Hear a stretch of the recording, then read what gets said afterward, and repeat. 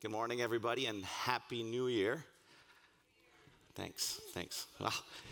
Well, I'm excited. I'm always excited, especially on Sunday mornings. I love bringing God's word to you, and I love seeing my church family. And just really quick recap. This year is going to be a great year like every year it is. God is doing some great things through his church family, Grace Bible Church. This is a year that we're going to open up a new campus. So it's exciting. 2022, we're starting to fulfill our vision. Let me remind us of what our mission is here at Grace Bible Church. Our mission is to lead our city into a life-changing relationship with Jesus Christ and his church. How we're going to accomplish that is by building up builders, disciples, and then we're going to launch them out. We want to have campuses all over Laredo to further his kingdom, to share the good news of Jesus Christ. 2022 opens up a new campus. This campus will be primarily in Spanish, and then the new campus in San Isidro will be the primary English Spanish. And then we launched to TAMIU, the South Side, Mines Road, and beyond. Yeah, so 2022, exciting time. Thank you, church. As long as we're faithful and obedient to God's word, everything will be all right. I remember like if it was yesterday, my wife said these words to me. You mean I have been deceived? You mean that all my life we've been lied to? When I first became a believer, I was in love with God's word. I still am.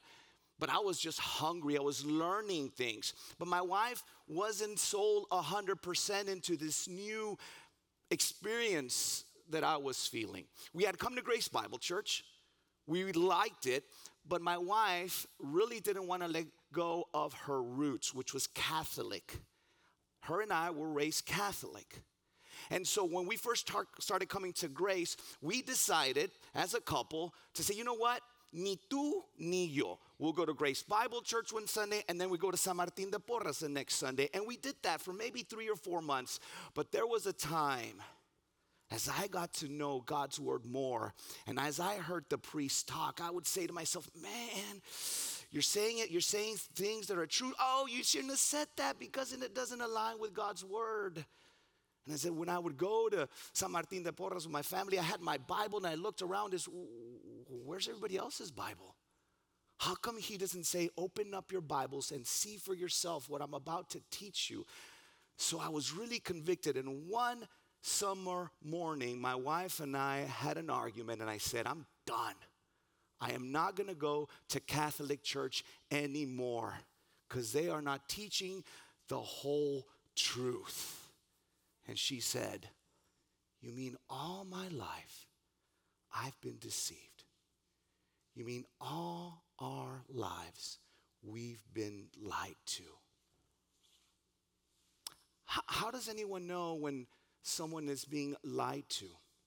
How do you know if someone is telling you the truth? You know how? If you know what the actual truth is. Because if you don't, then you believe whatever that person says. And church, we are in an age where we are getting farther and farther and farther from the truth.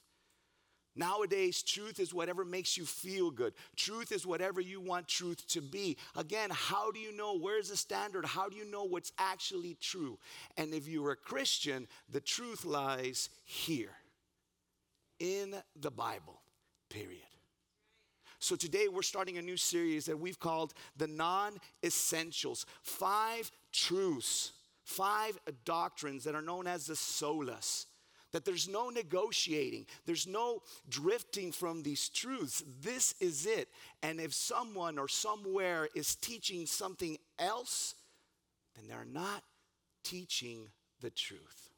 The 5 solas are these that we're going to go over for the month of January. Sola gratia, which is grace alone. Sola fide, which is faith alone. Sola Christus, which is Christ alone. And then sola Deo gloria, which is glory to God alone. And today, as we open up God's word, we're going to look at sola scriptura, which is scripture alone.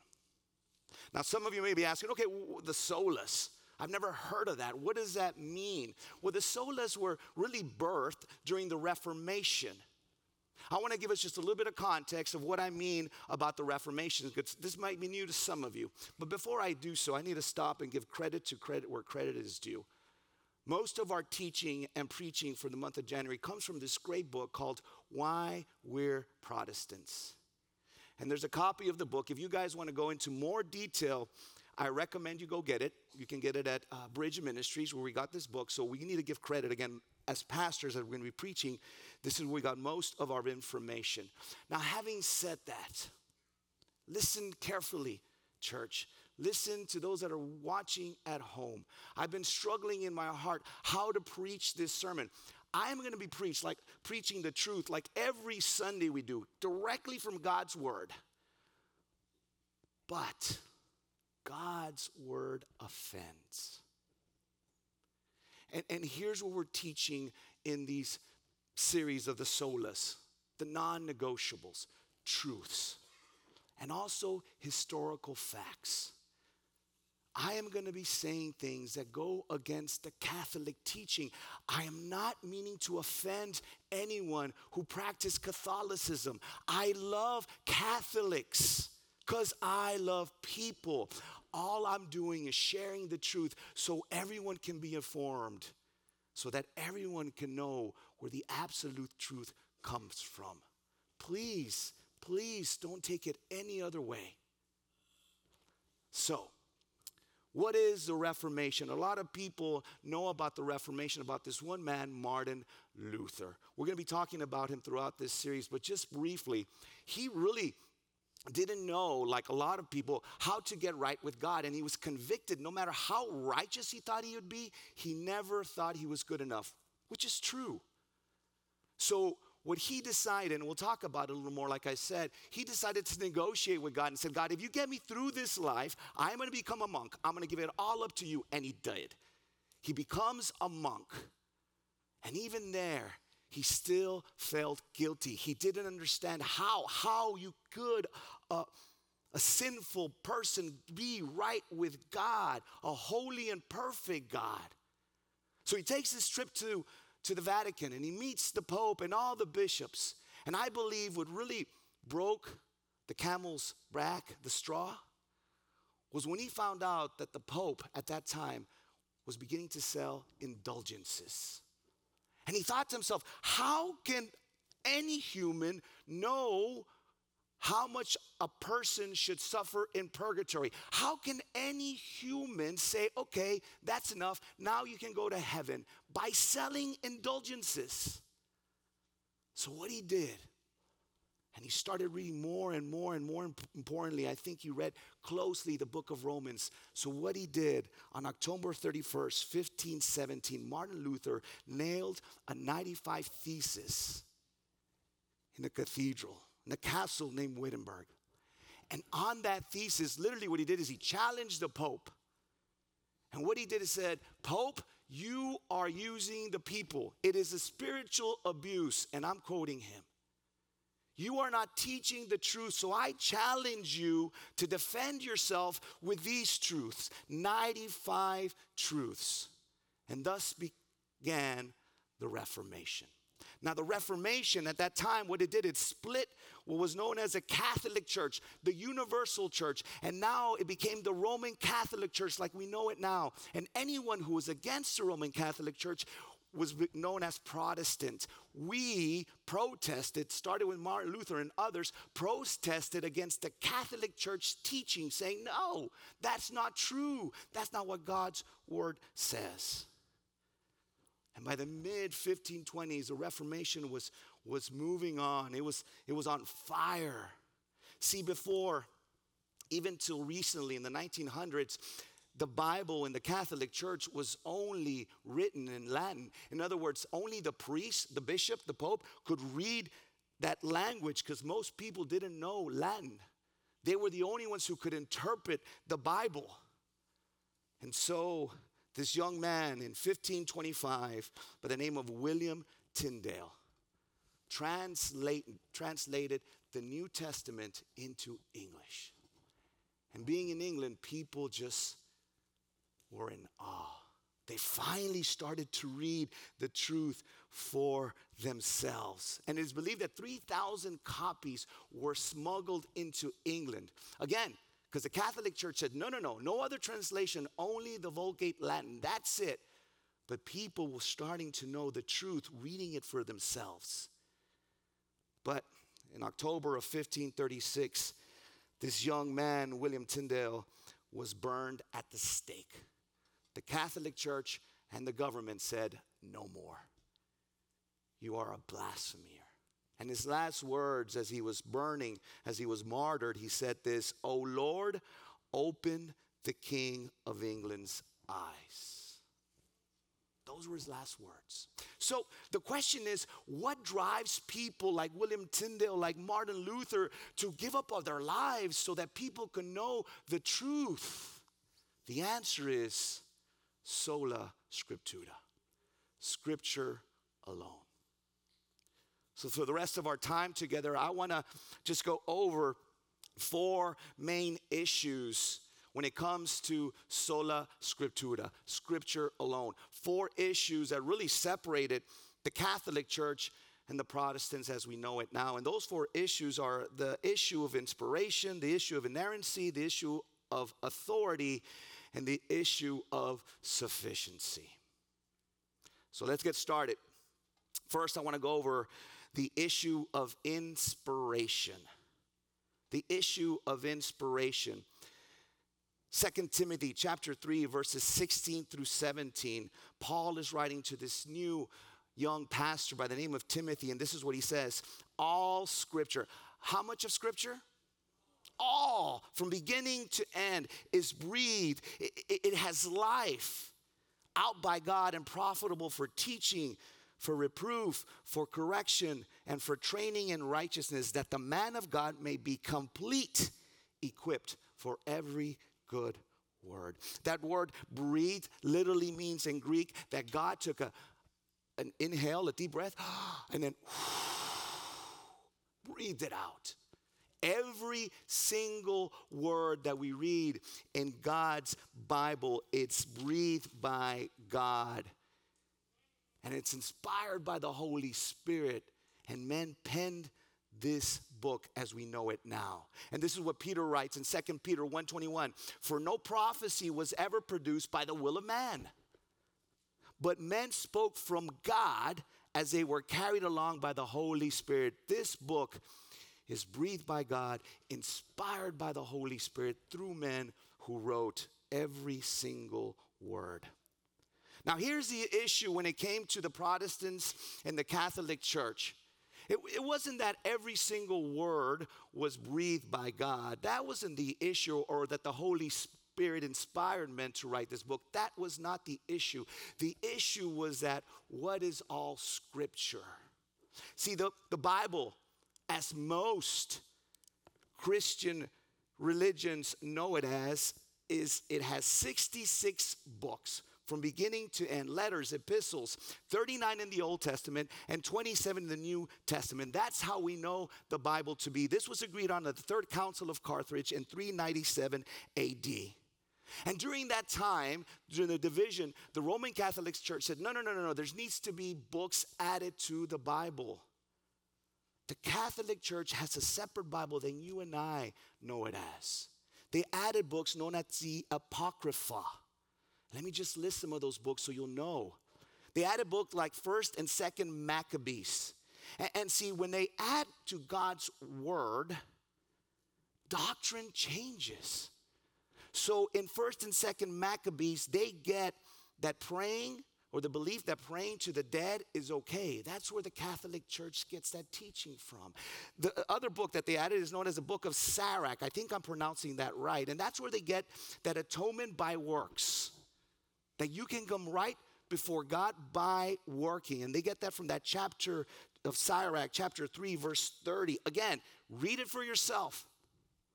The Book of Wisdom of Solomon, where the Catholic Church gets its teaching of the Immaculate Conception of Mary. What does that mean? They believe that Mary was born without sins, but Romans says otherwise. We've all have sinned. What does that word all mean? All. and fall short of the glory of God. They get that teaching from Wisdom chapter 8, verses 19 through 20. Two things I need to mention before we move on. The Apocrypha, why wasn't it accepted as a canonized Bible as we know it now? Because none of those books are referred to in the New or Old Testament. And the other reason is that the Apocrypha has historical error. It doesn't jive with history. So if it has error, it cannot be inspired by God, because God is without error. Which leads me to the second issue of sola scriptura, and that's the issue of inerrancy. And I'll quickly go by on this one. Romans 3:4a says this. Paul writes, "By no means let God be true, though everyone were a liar." God is a God of truth. It's not in his character to lie. He cannot lie. So when we spoke, he breathed God's word, his word. It is without mistakes. It is without error. Jeremiah 10:10 says this, "But the Lord is a true God. He is the living God and the everlasting King. At his wrath the earth quakes and the nations cannot endure his indignation." The Lord is the true God and will not lie, cannot lie. What do we mean by the inerrancy of Scripture? We believe that the actual manuscripts are without error.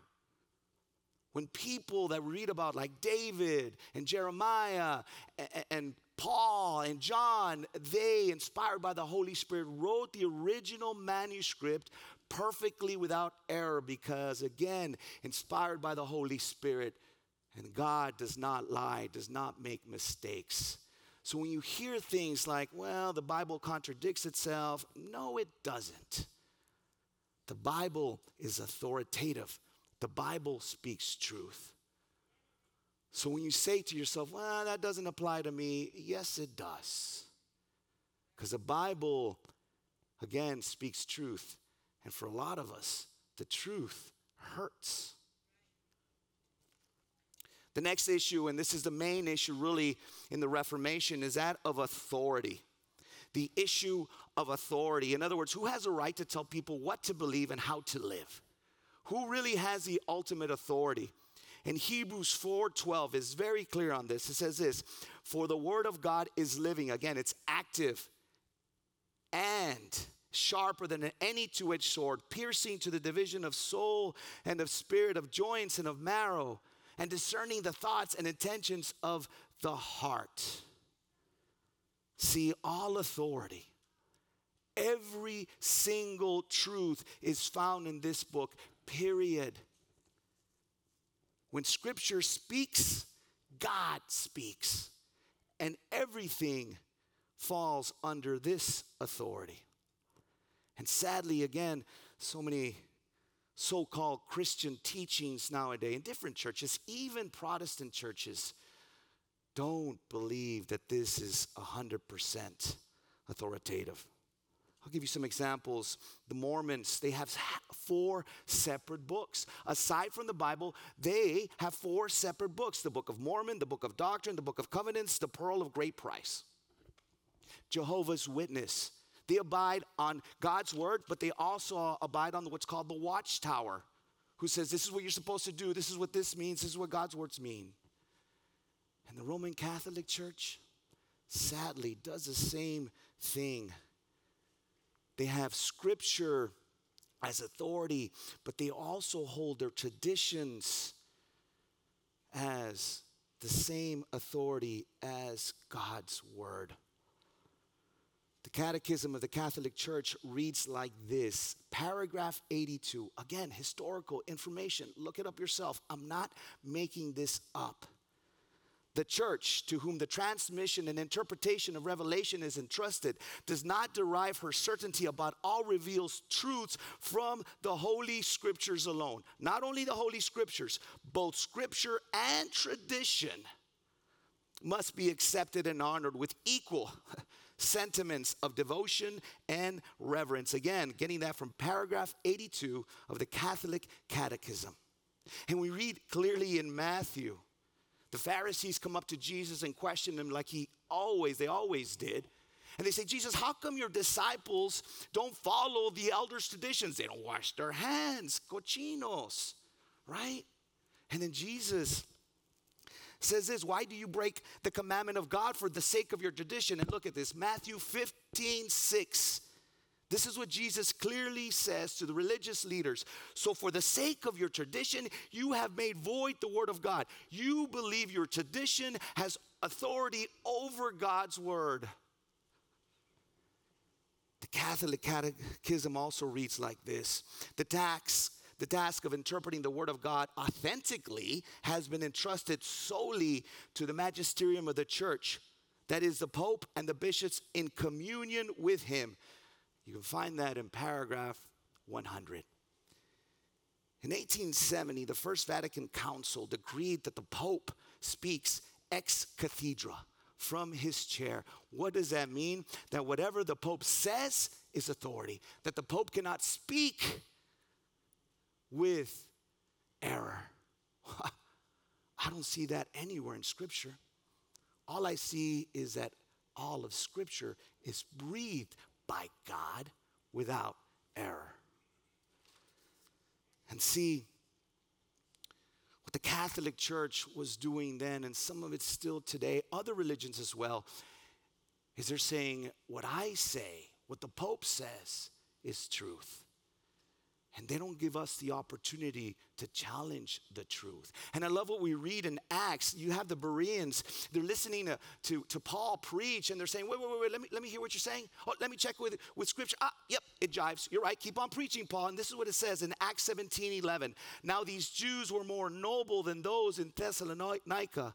They received the word with all eagerness, examining the Scriptures daily. Why? To see if these things were so. Are you telling the truth? Because if it doesn't jive with the ultimate truth, you're lying. Again, church, when any church holds something else in equal or over the only authority, which is God's word, we begin to change the truth. We begin to add doctrine. I'll give you again some examples. The Catholic Church has added 5 sacraments to the only 2 sacraments that we see in the Bible. And those 2 sacraments are baptism and communion. When we or anybody else starts to raise up an equal or more value in authority than God's word, then we start building new doctrines, like the doctrine of the Immaculate Conception, the doctrine of the Assumption of Mary, that Mary rose into heaven as well. She ascended. The doctrine of a purgatory, the doctrine of papal infallibility, the doctrine of indulgences, and so on and so on and so forth. Grace Bible Church will only and always teach from God's truth. Check it out. I am not the authority. I will never be. It's Jesus Christ, period. And whatever God speaks, we are under that authority. So church, listen to me. No priest, no pope, no pastor has authority. And it's sad to say we see more and more and more. Again, even Christian church, Protestant church, that says that the pastor has authority. Whatever the pastor says is, that's not true. It's whatever God's word says is. That's the truth. The last issue is the issue of sufficiency. What does that mean? That God's word is sufficient for salvation, faith, and life. Paul writes in Colossians 2:8, see to it that no one takes you captive by philosophy and empty deceit, according to human tradition, according to the elemental spirits of the world, and not according to Christ. What is he saying? Don't listen to anyone else unless they're aligning with Scripture. That's what he's saying. Don't fall into, oh, it feels good, so it might be true. No.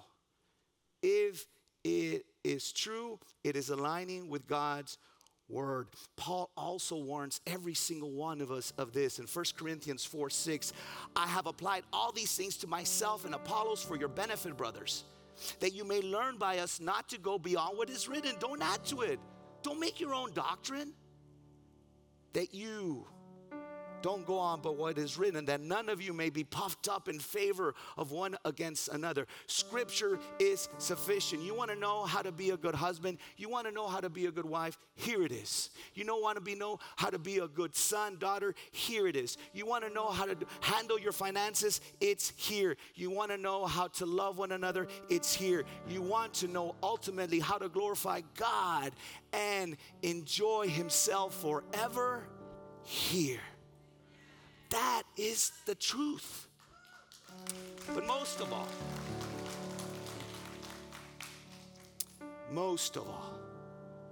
Paul warns us not to believe in false gospels. Again, look around, church. There's so many false gospels that we can earn our salvation. The gospel of prosperity, that once you become a Christian, it's all good. No. See, all of Scripture is Christ. The Word, the Logos, becoming flesh and dwelling among us. So, church, if you attend a church that doesn't teach the gospel, the true gospel, run. Paul clearly says this in Galatians 1:8, but even if we or an angel from heaven should preach to you a gospel contrary to the only true gospel, to the one we preach to you, let him be accursed. Even if an angel comes down and says, listen, I've got the gospel, if it doesn't align with the authority of God's word, consider him a curse. The only gospel, what is found in Scripture, I believe, is so clear. And read about that in 1 Corinthians 15, 1-4. Paul says this, now I would remind you, brothers, of the gospel that I preached to you, which you receive, in which you stand, and by which you are being saved. If you hold fast to the word I preached to you, unless you really didn't believe. Here it is. For I delivered, verse 3, I delivered to you as first importance what I also received, that Christ died for our sins in accordance with the truth, that he was buried and he was raised on the third day in accordance with Scripture, the authority, the truth. That, church, is the gospel. When Jesus stepped out of heaven, God becoming human, living a perfect life, and as Scripture says, died and rose again. And anyone who believes, who has faith, who accepts that gift, has eternal life. That is the good news. That is the gospel. And the night prior to Jesus sacrificing his life so that you and I could live, he sat in front of his apostles, his disciples, and told them, this is a new covenant. This is what I'm about to embark in. This is why I came to the sinful world, to start a new covenant. Church, as we close today, I want us to celebrate that, the covenant of communion. So if you have your elements, go ahead and prepare as we get ready to receive what we're called to receive. As Jesus says, to do this as often as we can in remembrance of what he did, and as a reminder that he's coming back and restoring all things again. Let me just say this. If any of you sitting here doesn't truly understand the gospel, if you have not received Jesus Christ as your Lord and Savior, then don't take this. We are called as believers to receive communion by faith because it has significance. It means something. It's not just a piece of bread and some juice. No, by faith, there's significance behind that. That you and I and whomever receives of this truly believes what Jesus did, truly understands the gospel. Now, parents, if you have young ones, it's up to you, your discretion, if your child understands the true meaning of what we are about to receive. as we receive communion. And Paul writes this, "For I received from the Lord what I also delivered to you, that the Lord Jesus, on the night when he was betrayed, he took bread. And we had given thanks, he broke it and said, 'This is my body, which is for you. Do this in remembrance of me.'"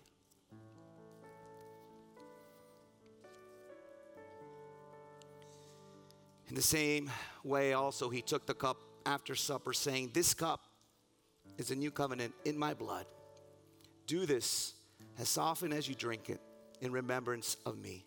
For as often as you eat this bread and drink the cup, you proclaim the Lord's death until he comes again."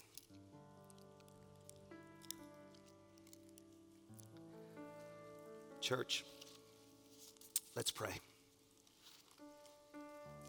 Father God, we thank you that we can assemble here freely as your church. Let us always be reminded that your son Jesus is the head of this church, that this book that I hold in my hand has all authority. And Father, if we're honest, we want to create our own doctrine. We want to believe our own beliefs. We want to align your truth with our truth.